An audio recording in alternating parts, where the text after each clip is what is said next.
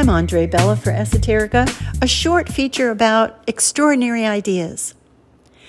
Enough is a feast. I can't remember who said that, but I've always thought it was brilliant. Less would be lacking and more would be too much.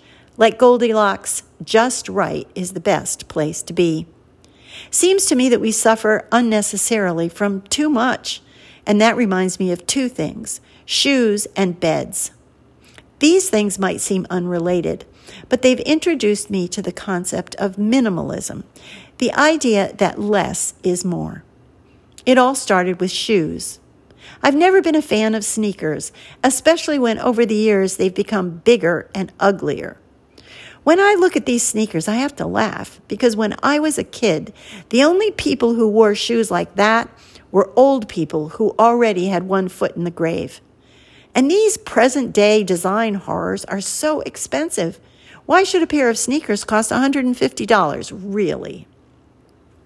So I discovered minimalist shoes, lightweight shoes that let you feel the ground under your feet. All the research said that these shoes were much healthier for your feet, claiming that if you wore shoes with a leather sole, your feet could benefit from the negative ions generated by the earth. This is called earthing. Of course, going barefoot, according to these folks, is the best option and certainly the cheapest. But shoes without a rubber sole are the next best option. But the minimalist shoes were just as expensive as the gaudy sneakers. What kind of shoe could I wear that had just enough leather sole so that I could capture those amazing negative ions and still have some protection from the stuff on the ground? That's when I discovered, are you ready for this? Ballet shoes. So-called ballerina flats have become very popular, but they usually have a rubber sole and cost $100. But real ballet shoes are perfect and only cost $25. Except for rain or snow and very hot days in summer, I have worn my black leather pair almost every day since last January, and they still look like new. Of course they do, because ballerinas are tough.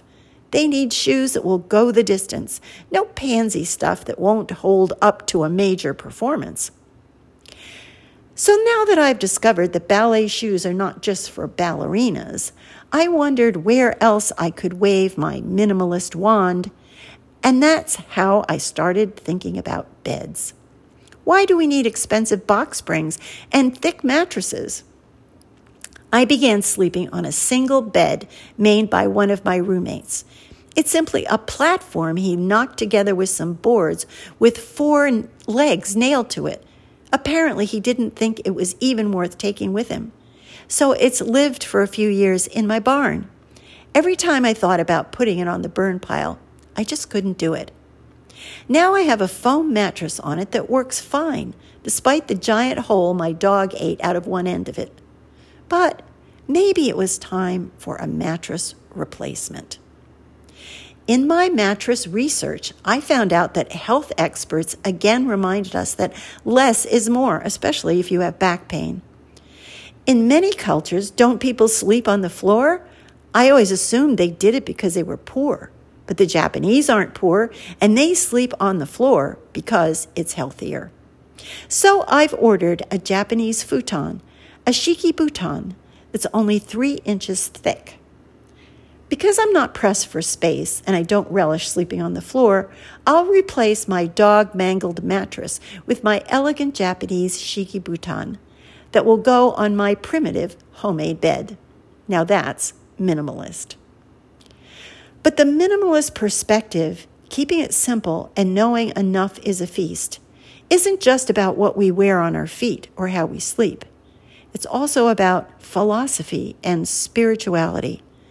And that's a great topic for another time. For Esoterica, I'm Andre Bella. Thanks for listening.